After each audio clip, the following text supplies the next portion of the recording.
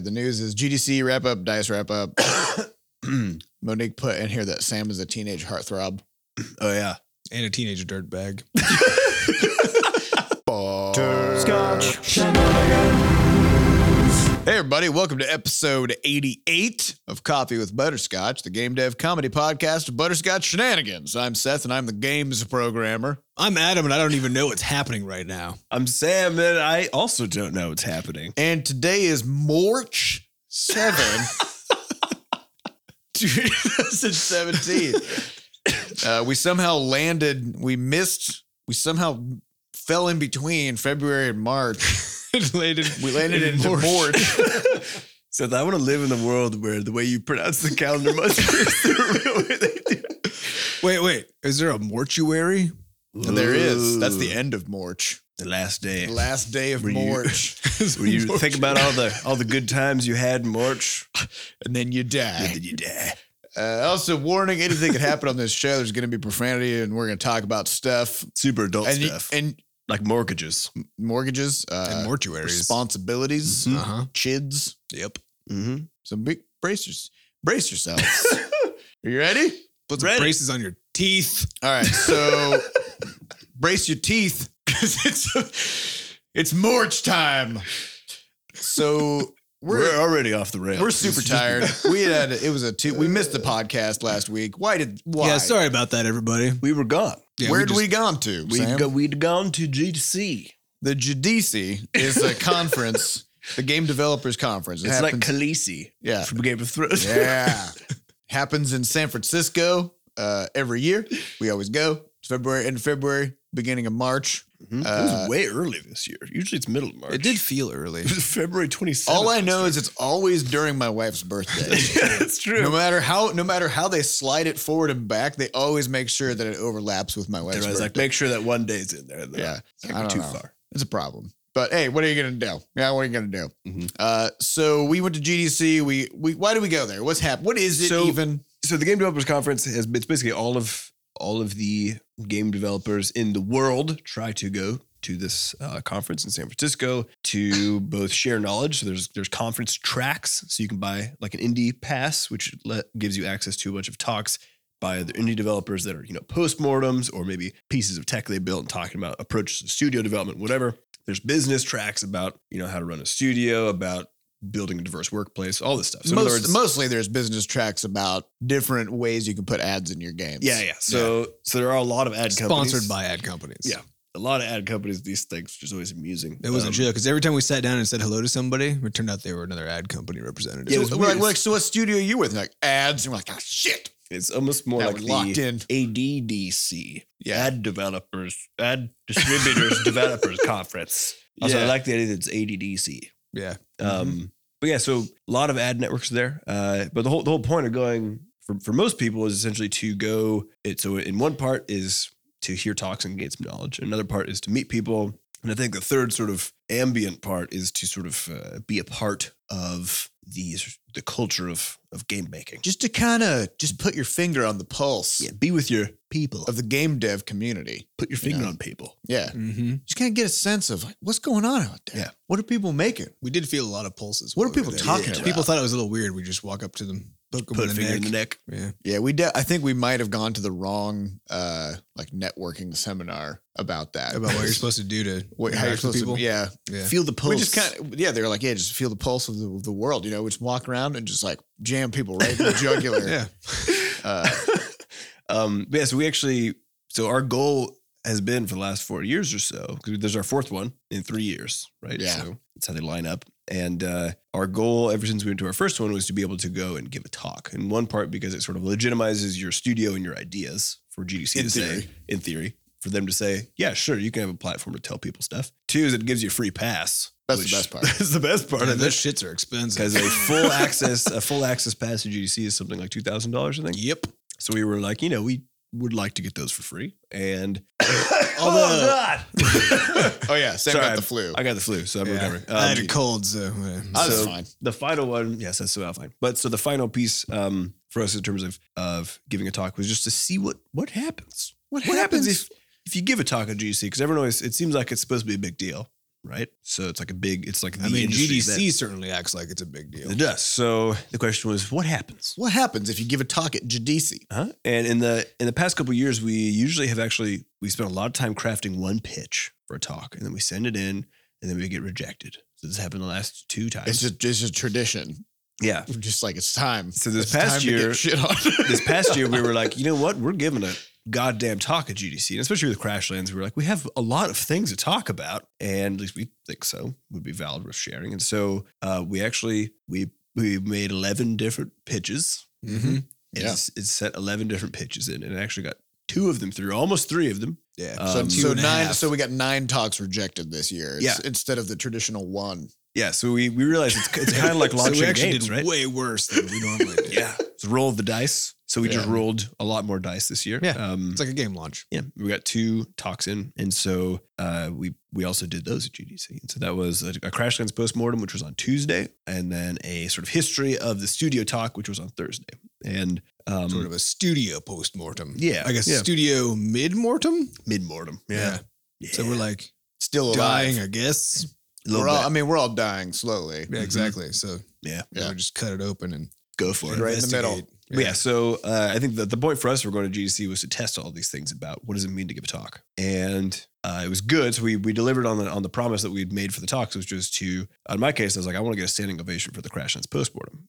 And the only reason I thought that was possible is not because I could talk, very emotionally powerfully about numbers. Not because necessarily you're good at talk. Well, I mean, I am good at talk. No, I think because I am good at talk, but the story of Crashlands happens to weave in all the cancer stuff too, and the brother Yes. story. It's a good story. It's a really good story, and so and it's not just about the game, which really and you're good at talk. yeah, which is the thing at the end of the day. So we managed to pull that off. We did not get the backflipping one though, which I know was what the goal was. We established nobody in the ended up in last podcast. space. There were no human pyramids. No, So yeah. basically a failure. It Yeah. basically failed the talk. It's really embarrassing, actually. Like after the talk, everyone was just standing and applauding, and I felt really bad for standing. Yeah, and then I looked back at the camera and I was like, oh shit, it's recording. I was hoping there was going to be a technical problem and Yeah, they yeah. weren't going to catch We could just say this horrible. there was a failure. human pyramid that did a backflip. It was so good. Yeah, Yeah. but now there's video evidence that definitely didn't happen. Well, I mean, I think this camera stopped recording probably. So At the after end? that, oh maybe, maybe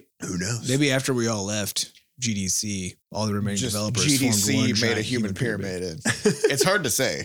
Anything could have happened. That's Yeah, true. but so the talks went really well, and the Thursday one went well also. And it was fun because I think the way I was conceiving of it was essentially a mass networking opportunity. Where usually, if you want to go tell your story or your studio's approach to 100 people, You do it's gonna- one at a time. it's like one at a time. So like on the best days at the conference, we would get between 20 and 30 business cards, right? So and That took forever. That took forever, and we're pretty good at networking. I think we spend between like 10 and 15 minutes per person chatting, and maybe longer if it's a really good conversation. But it's usually really hard to reach that many people. So in one shot, if you have a good talk, then you can essentially reach. It's a one-to-many sort of approach, and then they come up afterwards, oftentimes, and exchange cards. Well, and also the networking side of it can be exhausting because of the fact that you are pitching. you're telling people the same stuff over and Yeah. over and over again, and you're asking a lot of the same questions over and over again. Like you said, you're like, "Hey, I'm Seth. I'm from Butterscotch. Here's what we do. What's your studio? What do you do? What game are you working on?" You kind of run through the same thing, and like you said, every now and then there's some interesting stuff that comes up, and then you get to go deeper. But like the first 10 minutes is still kind of establishing context. right. and dominance. Of course, establishing dominance. You got to do the alpha handshake. Shove your finger into their jugular to check their pulse. And then Yeah, you so like- do a handshake and you pull them to you. No, you got to do the handshake And you where stare them down they the reach whole out their time. right hand and then you grab the back of it with your left hand. That's good. And That's then a good move. Then you punch their closed fist with your right hand. Ooh, yeah, yeah, it's really intense. that's a good power move. It's a power move. It's dangerous though. What did you guys Yeah, think of so- GDC overall? Because I think so we hit our goals as far as the talks. They worked really well for networking stuff. I think a lot of people reached out afterwards and wanted to hear more about the various weird things that we're doing. And it turns out, I think my big takeaway actually from GDC is that we are weird. We are super duper weird. I don't know if in the you industry. listeners have noticed this. Yeah. Who Yeah. knows? I don't know. What's your take? My take is everybody has their own kind of approach to things. I would definitely say that the way that we tend to dig into things a lot and we take a lot of experimental and scientific angles to things And so for example, we've been planning out what we're going to be doing for our next game. Like, what's our 5-year plan? How are we going to market the next game? Is there any weird thing we can try? And we're willing to spend weeks and weeks coming up with some just weird thing to do just to see what it's going to do. As long as we are also packing in a bunch of stuff so that we can try to measure what that means, right? And so we tend to take a lot more analytical mindset toward things. And the other thing I've noticed is we don't listen to most things at face value. Correct. Right? Because a lot of the talks at GDC, like my favorite thing is that one of the talks at GDC, one of the first talks was a talk by people who had spoken a couple of years back. And it was a series of like, was it 4 people? 4 or 5. 4 or 5 people who all had given talks in the past. And it turns out that they were wrong about basically everything. And so this talk was all of them. It was like a recap, Corrective advice, sort going of thing. back and looking at what they had said a few years ago and being like, well, turns out all these things I said were completely wrong. And somebody else gets on stage like, and I said all these other things and those were wrong too. Right. And so They should have titled the talk, "We've misled thousands of people." yeah. But the thing is, anytime you go to Gama Sutra, you go to a talk, anytime you hear from an industry veteran, they're going to have specific ideas about how things work based on a very particular set of circumstances that they've been exposed to. A very limited set of circumstances. A very limited one. Yeah. It's like you've launched one game, well, what does that mean? It means you got a sample size of 1 and maybe you launched it on Steam or maybe you launched it on Google Play or whatever. Well, also industry veteran has tended to mean you're a pro developer who's bounced around from AAA to AAA studio, for example. So you don't even, that's a different kind of market than like an indie market. And so it doesn't really make sense to try to transfer that experience. Yeah. directly. And so there's such a ludicrous diversity of experiences in the game dev industry between publishing, between studio management styles, between even working styles, marketing approaches, all this stuff. And nobody has a full picture, right? So we actually look at the experiences like GDC as sort of just gathering data, right? So it's going to postmortems, listening to what people are saying, not actually trusting any of it necessarily, but just kind of putting your finger on the pulse and seeing what are kind of the types of things that people are focusing on. Are there things that people seem to be missing? That kind of stuff. So yeah, I don't know. It's always, I like talking to these different people because of the fact that you get to catch all these perspectives. Right. So it's always a week of, I think it's generally a week of you go in with an open mind, listen to everything everybody says, and then we usually come back and kind of in a, almost like an around the we campfire. gather all the nuts and berries of knowledge. We come back and we grind them up into a paste and smear it on our face.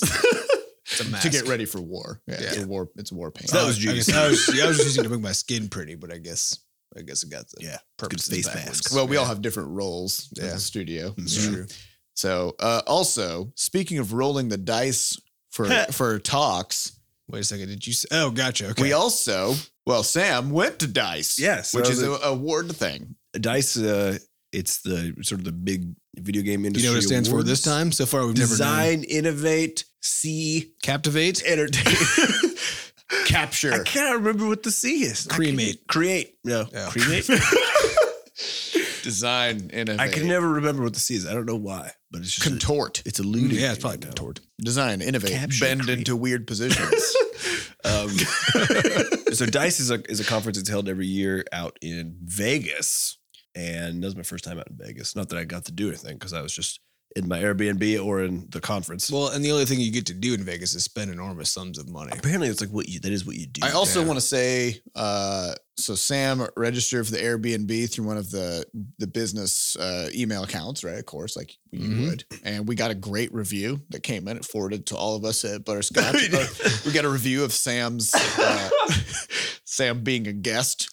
Whoever it was that was running that Airbnb, they loved it. You did a great job, Sam. Thanks. I made my bed before I left. I think Top-notch that was the thing. They said that it was as if nobody was even there. I wasn't there. That's the magical truth. I was never there. Oh my goodness. We'll be getting a refund. That's my. Like, oh yeah, I didn't go. Can I have my money back? But so DICE is interesting because it's not there's an extremely high cost of entry, which we got to sort of get around by virtue of the fact that Crash Games was nominated for a DICE award, and DICE awards are kind of like, I've been told it's like the Oscars of gaming, but who knows? Because I was told that's what the IGF is too. So It might be the gaming of Oscars. yeah, basically. it's hard. Or is So- the Oscar the Grouch of Sesame They Street. did have a red Sesame carpet, Street. though very hilariously, it was I kid you not, I think it was 15 feet long. They're like, this is all we can. How long are they? I guess I So don't we like could it afford- was How long are they normally? I guess I have this image of it being like a vast expanse, and so they might always just be short. It might just be like you never know. Yeah, from like the limo. So you open your door to your limo. How you step onto red carpet. How was the carpet material? Was it kind of like, was it plush? Was it everyone was just so amused by how short this carpet is. That so like they made the red carpet as long enough for it technically to be count. a red carpet, right? It was a red carpet. Yeah, that'd be hilarious if they just took that all the way and it was just like a mat, like a welcome mat. Yeah, so you'd step just onto it and they would snap a photo of you step off of it. Honestly, it felt kind of like that. It felt like they built it specifically so they could handle like 5 people in it at once. Yeah, and like in one picture, so they could take one picture and it would extend across. Right. Border So to border. How did we land on red carpet as a society? I don't know, as being the thing so that famous people walk on. After reading that advertising book, I bet there's an advertiser in there somewhere that caused this to happen, which is actually a good recommendation if you want to realize just how much you are a tool of the advertising companies. Yeah, the book is called The Attention Merchants. Yeah, It's fucked freaky. up. Yeah, seeing things, there are some things in there that I see them and I'm like, I can kind of see how this is true. So for example, apparently before the 1950s or so, Santa Claus had all kinds of different depictions. And then Coca-Cola was like, not anymore. Now Santa Claus is going to be red and white. For real? Yeah. And so Coca-Cola tried to take ownership of the holiday, and they still do with their polar bears and stuff. Yep. And they were just like, yeah, we're going to do a marketing blitz for a few years where we put pictures of Santa Claus all over the place wearing Coca-Cola colors. Right. So, because that's true. That was Coca-Cola. yeah, like this is not that long ago. Right. Yeah. And now we have people getting outraged anytime there's any variation of what Santa is supposed to look like. Yeah. It was made by Coca-Cola. Yeah.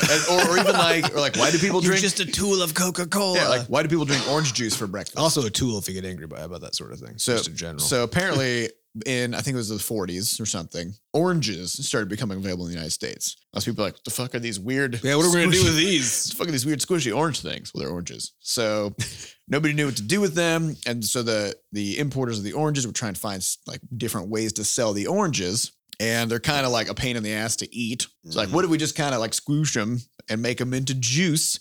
But then they had to explain to people why they would drink this juice is for. Because it's so vibrant looking. Looks dangerous. It's very bright. Can you imagine it's if very you've never acidic, had you know? orange juice before and someone's like, drink this, and be like, fuck no. Exactly. What is the, yeah. It's like yellow. I mean, like if your life experience is cloudy. basically like milk and water, maybe the occasional soft drink, you know, somebody's like, drink this weird, vibrant orange stuff that kind of burns because it's very acidic. Don't put it in your eyes. It'll seriously hurt. So they had to try to find ways to sell this to people. And they're like, well, we'll just tell people that it's health food for babies. And so people started just like giving orange juice to babies for some reason.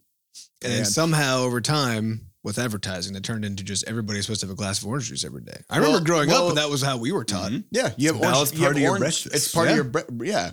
You have orange juice for breakfast. Why? Because they realized that there was no sort of like cold drink that had dominated the breakfast scene. There was coffee and tea, but they're like, what about like some cold stuff, right? Put orange juice in there. Yeah. So they just decided that that's where orange juice was going to go. They advertised the shit out of it. Now we're all just like, yeah, I mean, you drink orange juice for breakfast. That's what it's for. So many of these sort of accepted facts of life were actually just crafted by someone a while ago. Yeah, almost all of our cultural things that we do. Well, yeah, I want to talk about this a little bit from the Attention Merchants book.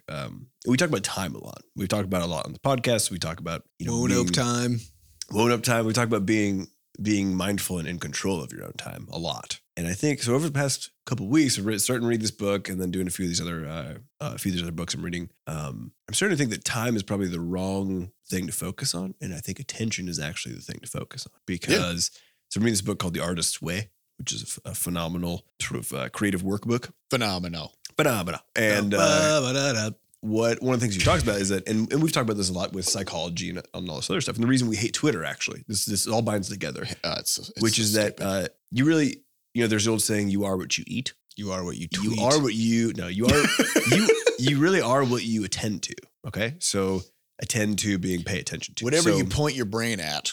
Yeah. So I want to pull up the study from a while ago. We've talked about a few times, just the gratitude study. So if you take a few minutes out of your day, every day, and you just write 3 to 5 things you're thankful about from the past day, past 24 hours. If you do this day over day for like 30 days in a stretch. There's been plenty of psych studies that show that your overall level of happiness and contentment with life literally goes up, and usually it sticks.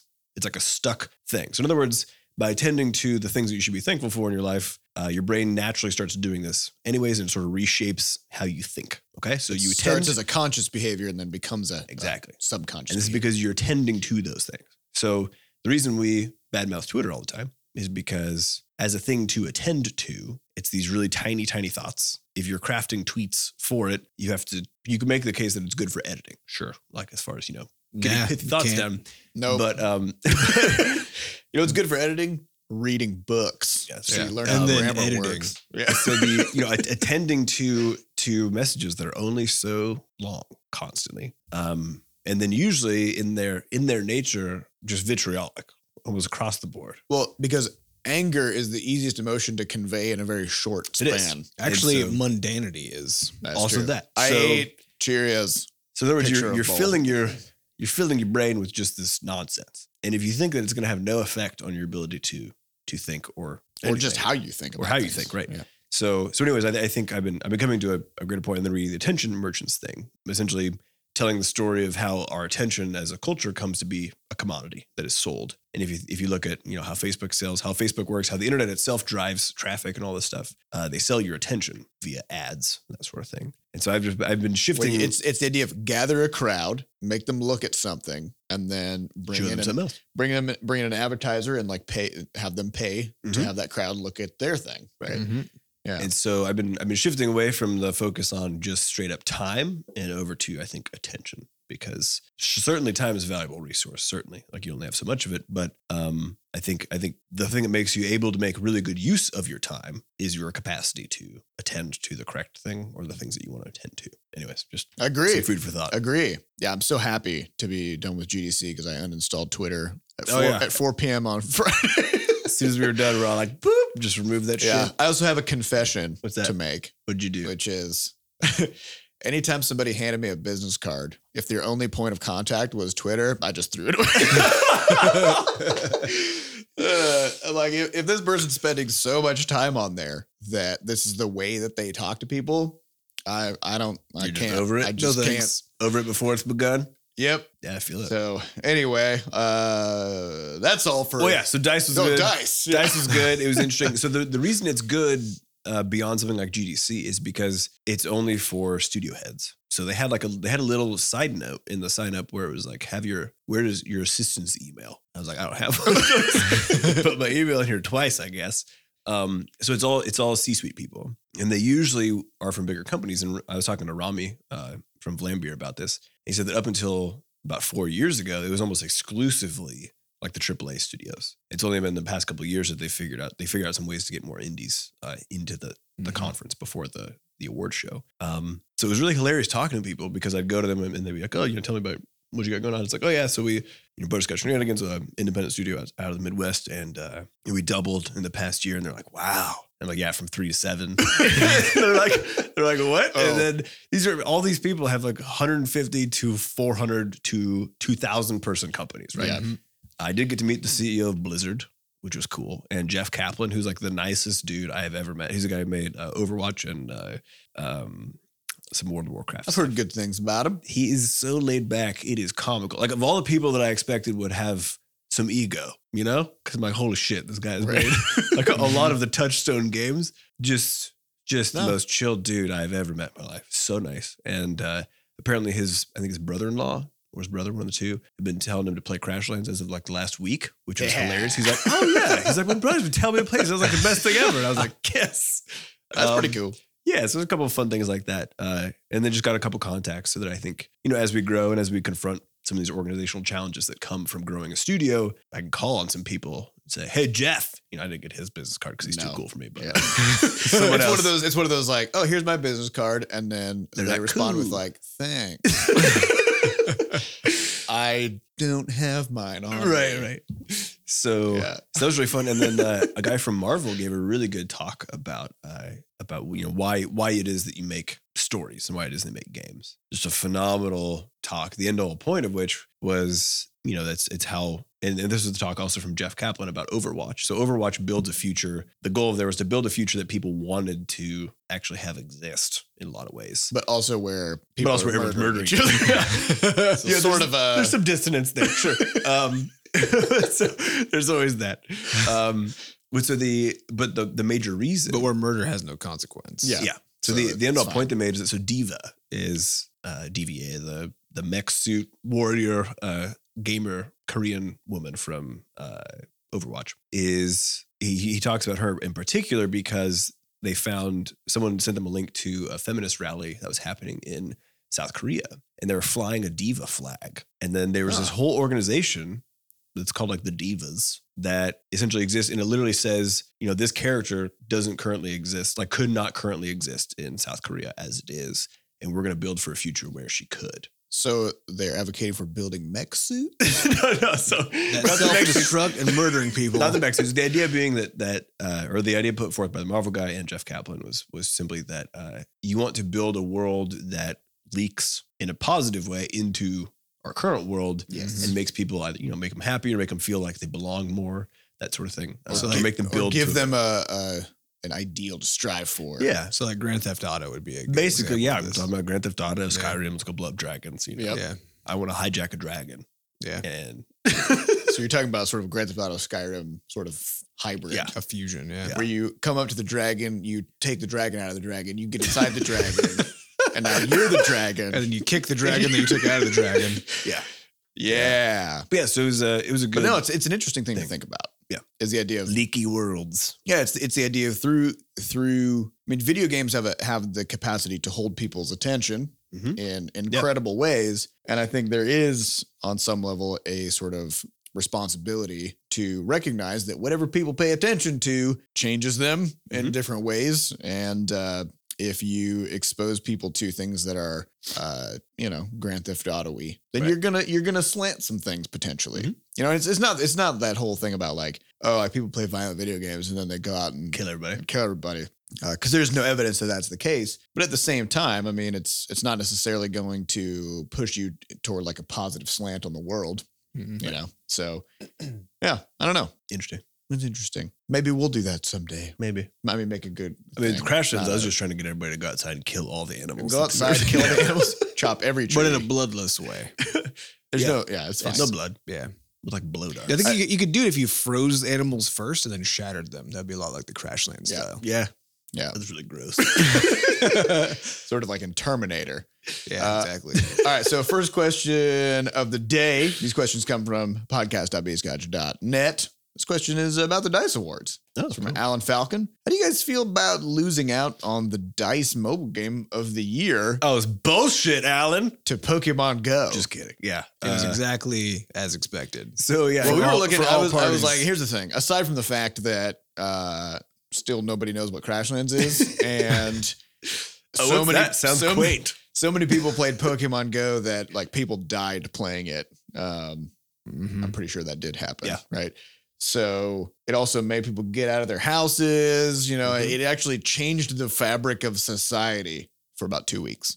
So that's Which is more than almost anything can do. it's more these than, days. exactly. Yeah.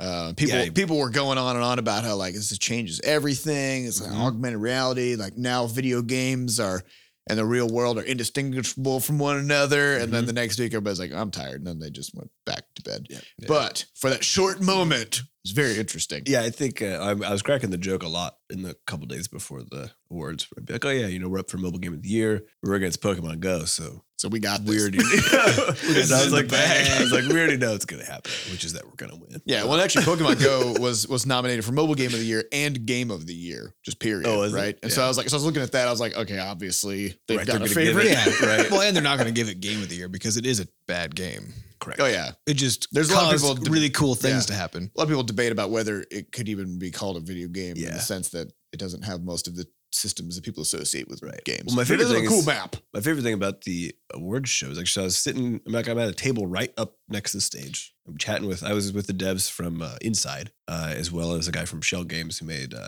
I Expect You to Die, which is that VR spy game. And so we were just chatting, and then, they have like all the flashy lights. You feel the bass it's just like a really loud thing. And, Crashlands pops up on the screen, and then Pokemon Go, all this stuff. And I was like, cool. And then afterward, I expected to lose, so it wasn't surprising at all. But then afterwards, someone asked me, they were like, did you not feel like so excited when you saw Crashlands show up there?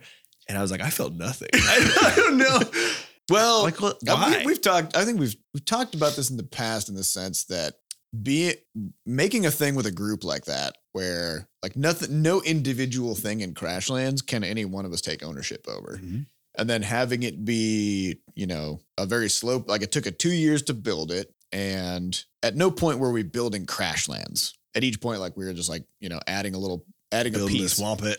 At little pieces here and there. And then when it's all done, now it's out. It came out last January. It's been out for a year and a few months. At a certain point, you just get a lot of distance from the thing. Is it fair to say we're over it?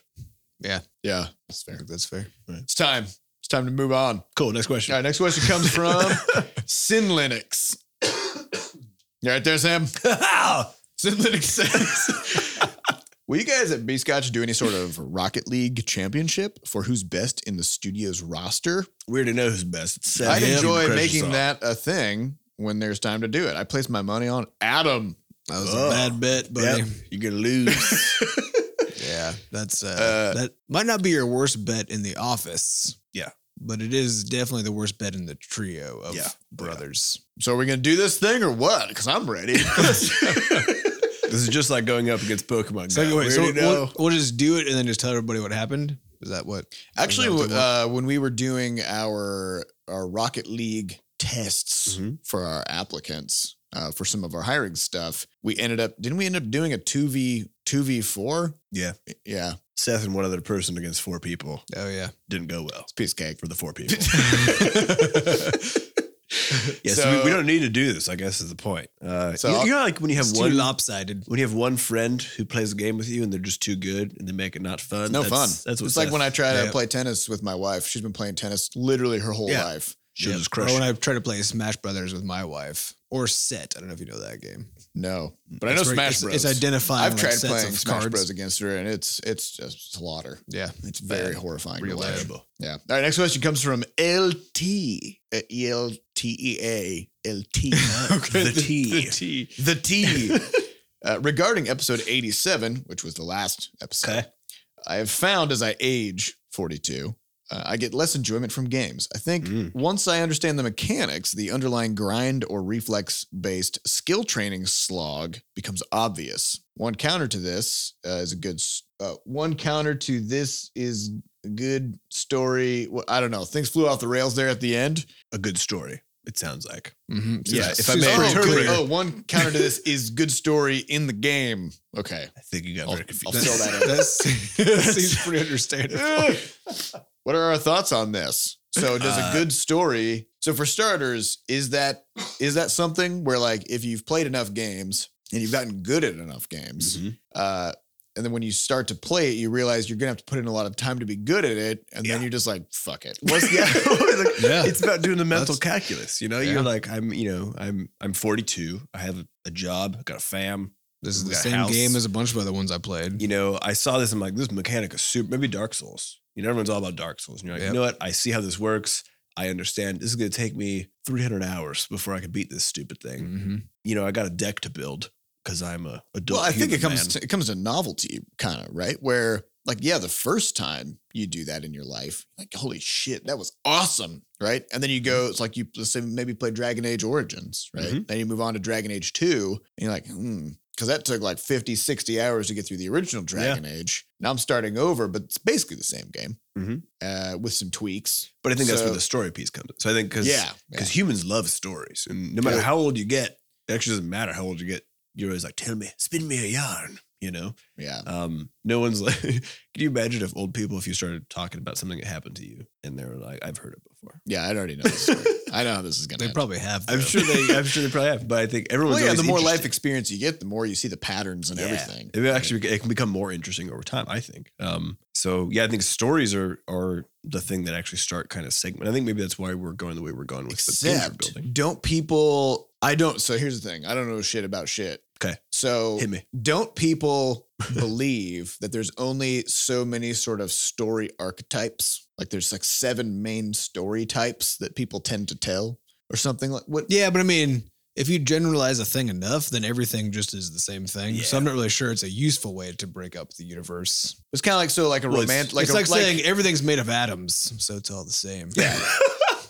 But it's like, so, you know, think about, That's a good say, point. a romantic comedy, you know. Yes. It's like within the first. It's a rom-com, please. Like the fact that it is that thing, you know what the story is just right out of the gate, Not right? necessarily. I mean, I've seen a lot of them in my time. I can tell you, they're very different. Like The Notebook, totally different story than something like, She's all that. You Before Me, She's All That, I before we. I Before We, He Before Her, Me Before You, Heebie-jeebie. Heebie-Jeebies, Jeepers Creepers. It's not romantic. Wait, what was she? Super freaky. Jeepers Creepers. There was probably romance involved because there always are. There's that romance scene when the demon pulls the guy's head through the car roof and With love, with so much slices love. his head off. It gets me every time. Yeah, but I think Every time. I do think there's something to be said for, as you need more. Let me restart. With mechanical stuff in games, there's always going to be some similarities if you're playing it on the same device and stuff. And I think this is why Pokemon Go was such a phenomenon, because it was a different experience all across the board. But also, you didn't have to be good at anything to do Correct. it. So I think as you get older and you've played more games, it naturally becomes a case that you need to start relying on these other things about the games beyond just the mechanical nature of them.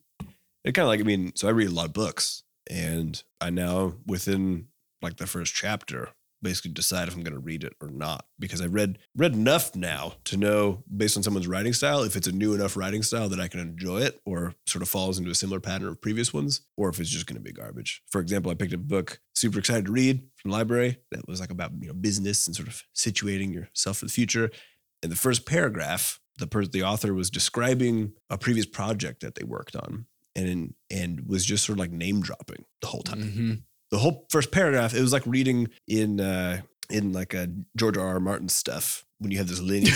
I swear to God, it was like a lineage thing. And I read that first paragraph and I was like, I don't care. And then I was just returned the book, So I think your ideas should stand on their own. You shouldn't have to tether them to. And hopefully a game can signal to you either that the story is going to be its own interesting thing and then deliver that, or that signal those, whatever the sort of additional interesting mechanics are or experiences are. So what about things like Star Wars: The Force Awakens, where you just take the same story, but you leave the story the same? You mean every Star Wars movie, actually. Right. Well, except for the 3 middle ones. except for half of them. There are 8 of them now. single one of them. There's a lot of half them. Yeah, but I'm talking about the real ones that everybody, actually thinks of as the Star Wars movies. Yeah. What is it? It's like of the 5 that exist, is it 3 or 4 of them that are So about I guess destroying a Death Star? Star Wars is kind of like what Diablo did, right? Where they're like, they just keep telling the same story over and over again, and they just update the mechanics a little bit. Yeah. And the graphics. But I think it's the thing. It's like everyone's excited to go see a Star Wars movie. Yeah. I was excited. Well, I you gotta knew what the space story's them gonna out. It's going to be a good time. Yeah. They were like, it's the Death Star again. And I'm like, wow. This time it shoots every planet. Yeah, the first time it shoots one planet, next time it shoots most planets. Yeah. And it also eats a sun. That was pretty cool. What's I the think next that Death Star gonna do? Who knows? But It's this gonna thing just shoot other Death Stars. I was surprised. I think that's the interesting thing about stories, because so people love spoilers, right? And I think the reason is, I don't love spoilers. maybe you don't, Well, but people love spoilers. there's been plenty of you research. guys are always insisting this, and it's There's been research that shows that people like it doesn't remove from the impact for most people of experiencing the story itself. most, huh? People claim they hate spoilers, but they love them. It because so the thing is, it's not You guys are necessarily stretching this most into 100% of people. 100% of people. Oh, all literally time. everybody loves spoilers. everybody except half. As long as you know like the beginning and the end beats of a story, it's still very interesting. Like for Diablo, for example, you're going to get to kill Diablo, but there's still a question of how am I going to get there? Yeah. Right? I got to go through the You don't know, Cure- maybe you're going to become Diablo, and you sort of do, Well, you do every time, actually. right? Or Yeah. no. No, Or no, I just guess in the first in one. Diablo only in the 1. first one. Or at least somebody gets a jewel And then jammed it's in their like head. Deckard Cain's daughter for some reason is Diablo. Yeah. Oh, spoilers. Thanks, Cat's buddy. out of the bag. Diablo's out of the bag. Whoopsie. I think she's his niece or something. Niece daughter. Niece you. Niece, whatever. Yeah. Yeah. All right. Next question comes from Lethalor. It's Says elf. who says binge listening to this awesome podcast. speaking of the stamp of approval you get from rewards, or I mean awards. He put rewards. I think he means awards. Gotcha. How do the buttery gods view, which I think is us? It's a little weird. Don't do that, guys. View those that completed their development degrees. So if you got a game development degree, is that a stamp of approval? Oh. I'm gonna just No. kind of I'm gonna sidestep the question in a way, Okay, which okay. does also provide an answer. Okay. While we were at GDC this time, I decided to make a habit out of every time I talked to somebody new who was in game dev in some way, doing something interesting, ask them what their path was to get there. And there was not a single person of the probably 24 that I asked this question to that came into game development through a program for that purpose in some fashion. There were These definitely people mainly- who did like, computer science related stuff and ended up being Were these programmers. mainly indies you were talking to, though. Indies, but Smaller pretty studios. successful ones. Yeah. Yeah. And yeah, so smaller studios. So not AAA stuff. Yeah. And I think, because I think that's a lot of what the difference is actually, is that when you're being taught this stuff as a trade, then sort of necessarily the focus is on some sort of, in order to actually have you leave school and like be able to show that you can do something, you have to laser focus on one thing because schools are so easy and they teach you so little, right? So then you get out of there and you have this like narrow beam of focus where like, yeah, I'm a 3D modeler, right? And I can kind of model some stuff. And then now a big AAA studio can train you to hone that skill to like model some barrels. exactly like model barrels or something. Just 400 these barrels. Yeah. You're the barrel person now. Yep. So I think, I don't know. Well, here's I don't know. the big question for me. So Sam and I are teaching a game development course, and we were asked to teach this course. And as we were coming up with the curriculum, we were just like, "This is kind of crazy. Yeah. Like it's kind of dumb to think about game development as a thing that you Because it's a learn." multidisciplinary Yeah, thing because- that teams work on. Yeah, to make a game, you need music, art, animation. Yeah, I mean, I feel narrative. kind of bad for these kids because like every week we're switching. Every week we're tracks. like, okay, time for you to be a Yeah. master in an entirely new field. But there are things like film schools and stuff that have a similar problem, right? But in those schools, people focus on a very specific thing. Well, I Yeah. think in most importantly, though, the thing that film schools are known for is actually simply the networking to get you into a studio. Right. It's Yeah. less about your capability coming out, more about who you know.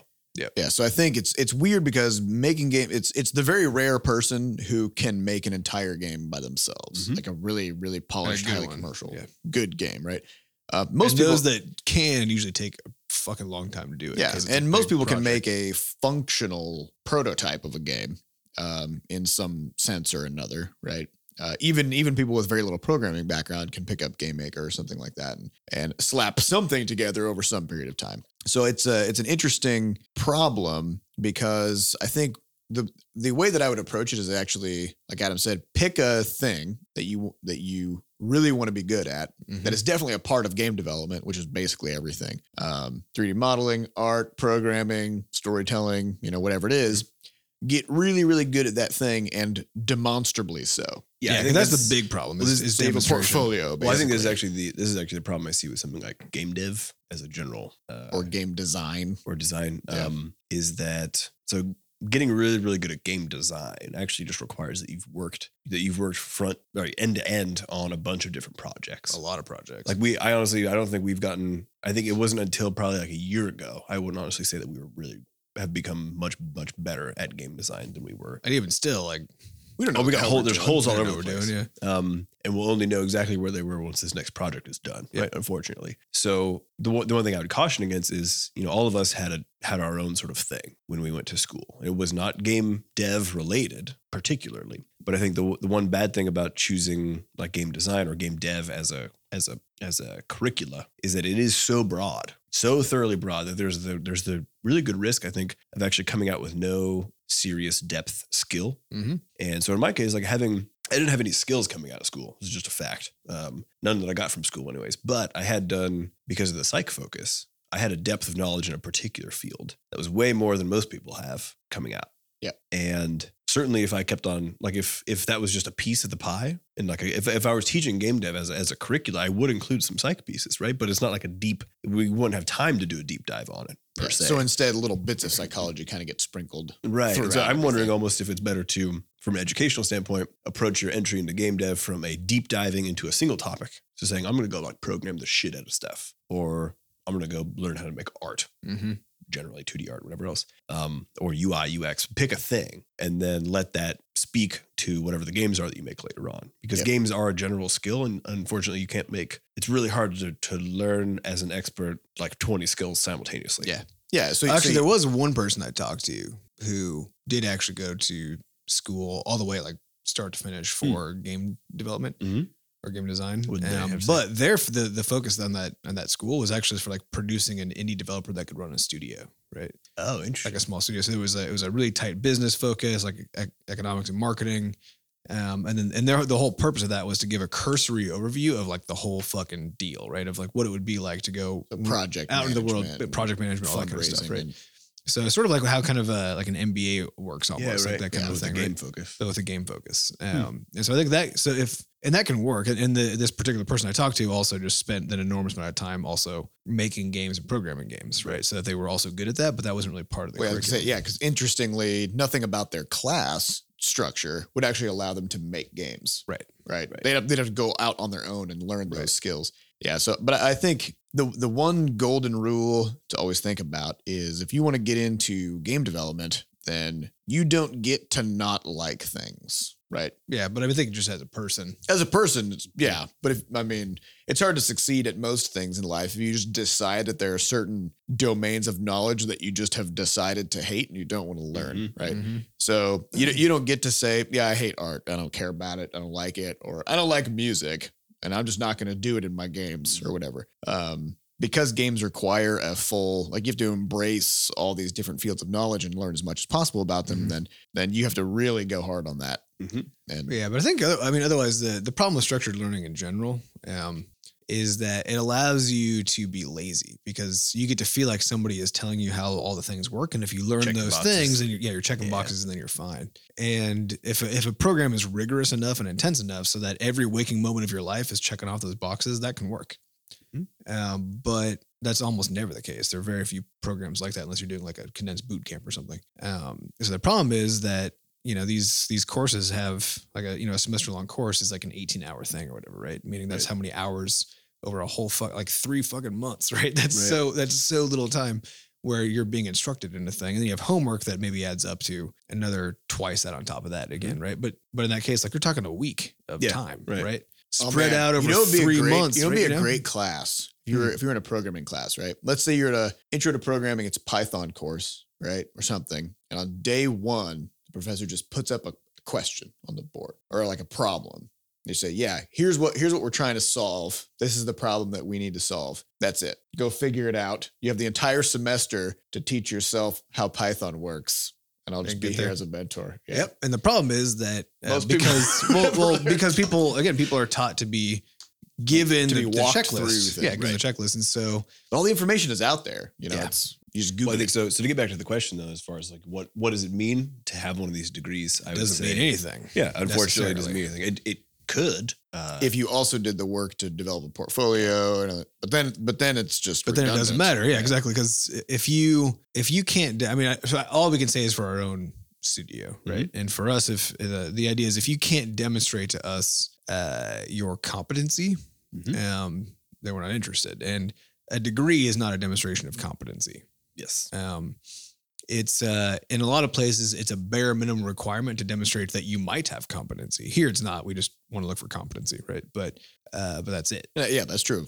I would say most game studios, because of the fact that if you talk to people, most people don't get into games through game programs. It's through sheer demonstration of will and grit and capability. So Cool. So next question. Kulabula. Nice. Yeah.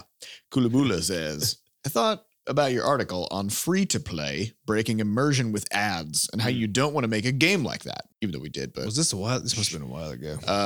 might have been. I realized radio and TV are like that. Yeah. Imagine Breaking Bad, Hannibal, Westworld. That's 3 separate shows. That's not one show. Were never made for the same reasons. Thoughts? Well, let's walk that back though, because HBO does not have ads. Yeah. HBO does not have ads. All 3 of but those are on HBO, correct? Or no, no, Breaking Bad was AMC. I don't know about the other ones. Okay. But Breaking Bad did have advertisements. Did it? Okay. Mixed I in. watched it on Netflix, so I don't know. So you never know. Yeah. Yeah, So- it's So imagine these shows were never made because their creators thought, I don't want to have ads in my show. Then other things would have been made instead. Well, so there's also no. This isn't parody with what we did and what we've been doing with the games. I wouldn't say so. So I guess what I'm trying to say is that the storytelling, and then so you can use ads in a television show to actually increase suspense for when the show gets back. Well, You have that's a what cliffhanger. that's what they have to do because they know there's going to be that pause You point. can't have somebody just be mid-sentence and it's like, let's buy some bleach. Right. And then It goes is back. weird to watch those same shows on Netflix where they clearly designed Oh yeah, around and they commercials. do like a 15-second recap Yeah, yeah. every Yeah, every or all of a minute. sudden Like, the music gets really tense and it like zooms in on their face and then it cuts out. And And, then then they play the same when it scene cuts again. back in, it zooms in on their face from a different angle slightly to remind you where you were. yeah. I'm not super sure what the question's asking. So I think digging deeper into the question is it possible that there are things that would have been made or would not have been made that were or were not made based on the let's presence just- of let's ads? just break this out. Or we can So- simplify that and just say, are ads actually a good thing because they allow certain things to Well, be no, I made? think, yeah, I mean, just break it out. So there's the reality of financing something like a television show or a video game. Yep. And then there's the reality of building the best play experience or viewing experience. I don't think any television show person who's making the television show is going to be like, yeah, I want you to sell bleach in the middle of this episode that's super Oh, no, heartfelt." they absolutely don't. Yeah, absolutely not. So there's a difference here, though, as far as like funding versus the actual consumption of the thing at the end of the day from a creator standpoint. But there's the realities of there's just the simple reality of the market, which is that in the case of TV or something, you cannot, oftentimes until recently with Netflix and HBO, you literally can't escape. You can't sell it. There's a movie, I guess, at that point, right? You can sell a movie straight up, but those usually cost a shitload more money to make than TV. Well, shows. and I you think don't have ads. importantly, They don't have ads. Yeah. I think importantly, ads in a TV show or a radio show Mhm. are a little bit different in the sense that you aren't doing anything. You're Mhm. passive, right? So in a TV or radio interaction the interaction between you and the Oh, gadget is you're just sitting there drooling, right? Sure. That's your level of participation. When it comes to I just envisioning you in your car just like drooling while your eyes are glazed over, there's just things are just being So you're crammed saying, into your okay, head. so you're saying that right? because there's interaction in a game, then the insertion of an ad, which actually it's breaks, more disruptive. right? It's more disruptive than I could say. I mean, no, I mean, okay. But what about like an action show, You're still not doing anything. Yeah, You're but just- but you're still like if you're on the But edge of it's your still- seat, yeah. anticipating what's going to Adam's point happen. is It's still very disruptive. Yeah, and versus like a boring as fuck video game where you're like, thank God I just saw an ad. Thank God. Yeah, I think this ad that's is a spiced up yeah, by I think a that's gameplay That's a experience. false dichotomy, but I think more importantly, there's a reason that things are the way they are, right? Correct. And that is that the devices that first broadcast information out were things where you could not detect who was listening to them because it just goes over the air. Right? We talked about this a little bit last time. But that means that the only way to have people pay for the stuff they're consuming is by either selling them the devices they consume on, which actually used to be how it was done, Mhm. or by having the people who are providing the content somehow sell something, right? So that they have a way to pay for the thing because they can't ask the consumer directly to do it. And so that model caught on a long time ago, which is a book that we mentioned also talks about. And then became the dominant model really fast because it was way more convenient and easier than the rest of the stuff. to give Today- people things for free, round them up, Right. and then put stuff in front of them. Right. But then with the advent of, cable and stuff where you can actually send a signal in both directions, you can actually find out who's watching what, which means you can charge people specifically, which is actually how HBO has worked for a long time. Mhm. As just an example, right? Where they don't do ads, you just pay for the service and they make amazing shows. Right. Same deal with Netflix. Make Mhm. amazing shows, no commercials. You just pay for the service because we can actually detect that. The problem is that as a culture, both on the selling shit side and consuming shit side, the dominant way of us paying for things is by us being sold on behalf things. of other Right. things, right? And that's been the dominant way for a long time. So all of our infrastructure is built for that. The internet is built for that, right? Mhm. It's expected that you just go to a website and you can see everything there. That's just what happens. Or you go somewhere else, right? And the only way to make that work is by somebody throwing an ad in your face. Otherwise, they had to put a paywall in front of you or something, right? Or there had to be a toll that you pay for every byte that you use. And then whatever website sends that byte, that's who it goes to, right? Mhm. There would need to be an entirely different system for that to work. And so until we actually have that, then it's just going to be, this is just how it has to be, right? But it's an infrastructure problem. It's not a problem that if we just used a different way, like us directly paying for things, we would just have like worse stuff. Mhm. We'd have different stuff because the whims of time and stuff, right? Right. But yeah, that's a structural True. problem. Yeah. And I don't think you could say, so for example, Breaking Bad, fantastic show. Mhm. I don't think you can say something like, the creators made the show worse by, making room for the ads or whatever. It's hard to say because, of course, we don't have a Breaking Bad without ads and a Breaking Bad with it would ads. just be a different constraint. It's a different constraint, yeah. But the fact is, it's a great show, and if you watch it without ads, it's still a great show. Watch it with ads, it's probably not Worse, as enjoyable. significantly. um, Everything is worse but with ads. yeah, so I don't know. All right, let's hit one more question. This comes from Darth Ewok 99. Nice. Uh, Can see Ewoks that. be Jedis? I don't see why not. as long as they got those Is midichlorians. that all it takes? Can you just inject someone with those? I mean, come on. I always wondered this. When Anakin got all of his limbs chopped off, Didn't did he lose become a lot of Yeah, because like midichlorians? they established in the lore, midichlorians is in your blood, right? And they were like, oh, like he's midichlorians, are like they're crazy, they're everywhere, they're off the charts and stuff.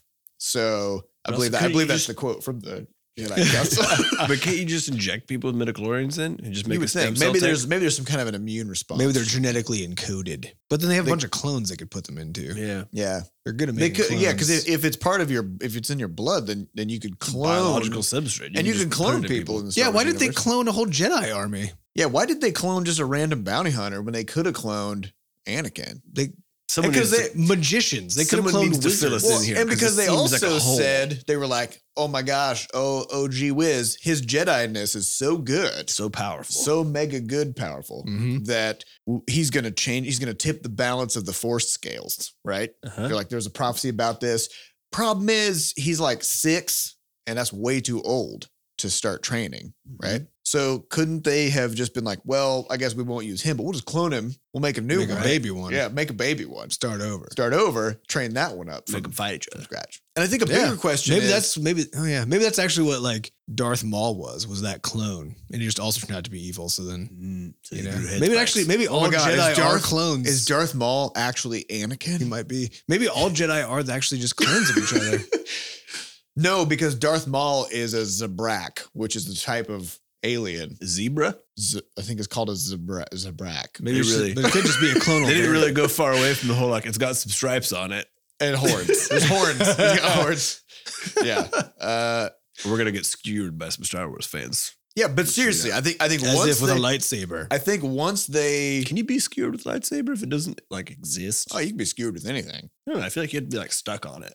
Yeah, I you think can't get that's stuck true. on a lightsaber. I feel like you can only not be skewered by something that's bigger than you, like a bus. Like you can't be skewered by a bus or an elk. Well, I guess Wait, but then you should be able to be skewered by like a cannonball or something, which doesn't seem like the Yeah. right thing, you know? you know. You'd well, be- no, it I has think- to be long enough to be out both ends of you at the same time. Okay, so Well, I while feel it's like on, stationary. But I feel like Okay, you have to yeah. you have to be able to be stuck on it. No, that's different. No, I think it's what skewering is. Yeah, Think because about if it, you be if you skewered. fall after you've been skewered onto a lightsaber, then you just you just get can cut in half. You're not which- skewered. Yeah, You know, Mm, you're pierced. you just got pierced. You got pierced by a saber So of light. So I think where I was going was with the midichlorians. Okay. They had this cool thing, and they were like, "It's basically magic. You know, it's Mhm. the Force. It's this stuff that Okay. exists in all living things." Right? They said that. Obi-Wan said Mhm. that, and there's moments where like Alderaan explodes. And then Obi-Wan is like, "Oh my gosh, I felt that from super far From away." over here. Yeah, yeah. How long did it take? Do you think? Does it travel at the speed of light? Probably or quantum something? entanglement. yeah, exactly. Oh, they're all entangled. Yeah. Yeah, and Somehow, somehow, how do you lift rocks? well, that's the thing. Like They're not somehow, alive. somehow you've got the Force in your your goo, blood. in your body goo, and then that lets you levitate rocks and stuff. Even though they don't have the force. They They don't don't have have the midichlorians. Force, so they tried to kind of like go sciencey with it by explaining that there's some kind of a bacterium. But is that something. they interact with each other and that's how it works? I don't think so. That's why I don't think it's the case. Like having a lot of midichlorians is how you interact with the midichlorians. Because then two Jedi would be able to just like explode each other instantaneously, right?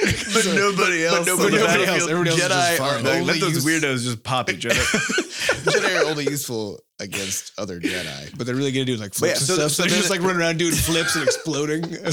But so I think this leads to two questions. Okay.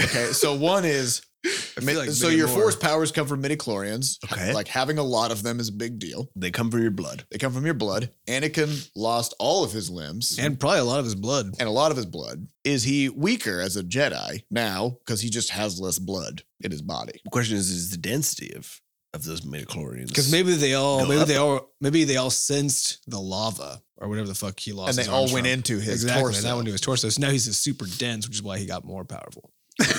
Could be he's like a neutron star of Yeah. of midichlorians. midichlorians. So really, they just need to lop his head off, and just so that they're all in his brain. So you actually want to be the smallest. The smallest. That's what made Yoda. Yoda. That's why Yoda was so. Oh, that's good. why an Ewok. All right. What's the question? Well, wait, because there's a second thing. There's a second thing I need to address here, which is Anakin was like 6 or something. okay. And they were like, yeah, but he's too old. You know, we can't train him because he has all these stupid ideas about the world because he's 6 now and he's learned all kind of terrible things. And now we would have to unteach him all these things. Mhm. And otherwise now he's going to become a terrible Jedi, right? And they didn't teach him anything. Then they didn't teach him anything. They just skipped that What's whole your part. point, though? The question is, if being 6 is too old, when do what's the age at which you know a person is a Jedi, but also that they don't know enough about shit that you can start teaching Well, them? if it's in their blood, can't you just test them as a baby? Or maybe maybe all Jedi are normally like part of a husbandry process. Ooh, wait. So like who's No, because they're not who- supposed to have wait. romantic relationships. Here's an interesting Yeah, question. well, then how do you make more of them if it's a I don't genetic know. thing? None of this makes any sense. So isn't it the case that during pregnancy, if there's some extreme cases in which the baby will actually send stem cells to the mother? Oh, so maybe the mother becomes a So Jedi. here's my question. also. Yeah. If you make a Jedi an accident, does it actually turn the mom into a Jedi? It depends if it's coming from the stem cells or not. But what if it's coming from the blood? I mean, not necessarily. Well, this is a bigger question though. Probably. Is a marrow. fetus capable of being a Jedi? And what does that mean? At what point does Jedi begin? Yeah. And when can you? When, Yeah, do you? when is it do you- legal? Right. Is it a Jedi just like right out of the gate? Yeah. All right. What is the question? All right. So the question, the question comes from Darth Ewok 99. If the B Scotch universe were made into a Lego movie, what Oh, could we shit, yeah. expect the plot to look like? And who would be the main antagonist? Mm. We all saw Lego Batman. We saw Lego Batman. So good. There's gonna be My spoilers God. probably in this conversation. Oh, But yeah, as we definitely go see it. established, people love spoilers. Yeah. Every single one of you is going to wish that we spoiled it. Dumbledore. Everybody's dies. like, oh, thank God. I wanted to know what happened at the end of that movie. Mm-hmm. They use their abs. Yeah. That's what happens. That movie. That's all I'm gonna say. I think the real be the villain? protagonist of the Lego Batman movie was Abs. Yeah. Yeah. Oh yeah. All So the was other it- characters, including Batman, were just sort of side characters. Mhm. So what And would be like abs the were the real hero. storyline for a Butterscotch Universe Lego movie? Okay, so it has to have like a family vibe, right? It's all about building a family. Yeah. So Always. because of course, the Or original teamwork. Yeah, the original Lego movie was all about a father rediscovering basically happiness, Mm-hmm. Right. where he had decided that playing was something he didn't do anymore, and instead he's going to glue all of his Legos together like a weirdo. Mhm. So that's and his- Craggle. Yeah. And so Crack. so the son was like, "Nah, Dad, you gotta play with the Legos." And the dad's like, "Oh," and then Right. lessons were learned. So then the Lego Batman movie was Batman is alone. He's a And loner. He's alone in the world and he thinks he doesn't need anybody, but really he totally does. Well, he's afraid to need somebody. He's afraid to need somebody. Because you might lose them Yeah. and it turns out you're less likely to lose them if you got other if buddies. you got buddies because then you work together as a team Mhm. using your abs. So Yeah. usually, there's a lot of family and sort of team vibes. So I mean, Flux and Juicebox are an easy sort of go-to combo. For Yeah, this but also. you have to have a They're character. difficult as Legos though. I mean, Flux is obviously fine, but a juice box. I could see. Oh, well, You but gonna it's do also it? the case that you need a main character with a flaw, right? Because in Lego Batman, is all about his not wanting to be with people. But they also like convert a flaw, right? Because like that's not really considered a flaw. The in movie is usual- about the character overcoming the flaw, right? Mhm. Because in the original Lego movie, it was the construction worker dude, Mhm. and he had no self-confidence, Right. Yeah. right? Wasn't that what it was? Maybe I don't know. Something. Like, He wanted needed to to be a become a builder? master builder. Yeah, Yeah. but he for some reason wasn't. And then finally, like, there's a scene where he like gets up when he does his rallying speech, and it was like, "Oh my god!" And then now he has turned around as a character, and now he's leading everybody, right? So I don't know. I don't know. It's hard to come up with a movie plot on the spot, Rhymes. Yeah, but at least we got a good framework. Yeah, we know how to do it. There's definitely going to be abs. We got time. We're over limits. Yeah. Let's get out of here. All right, you guys, this has been Coffee with Butterscotch. Thank you all for listening. And if you want to get your questions on to next week's podcast, head on over to podcast.beastguys.net. Throw some questions in there. All right, I'll see you guys next week. Bye. Bye.